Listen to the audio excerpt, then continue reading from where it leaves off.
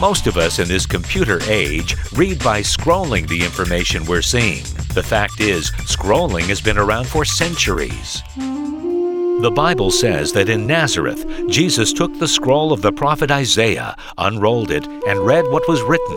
The Spirit of the Lord is upon me, because he hath anointed me to give good tidings to the poor.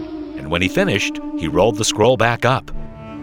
Having a Bible in Jesus' time would have meant literally an armful of scrolls, and having one the length of Isaiah would have been unusual. Likely, Nazareth had an Isaiah scroll in its synagogue, and perhaps rolls of the Torah that Jesus read from. One of the most important discoveries in the 20th century was the Dead Sea Scrolls, scores of biblical and religious texts used by Jews around the 1st century BC, a preserved scrolling of the Bible. Engage with and read this book of books. Brought to you by Museum of the Bible.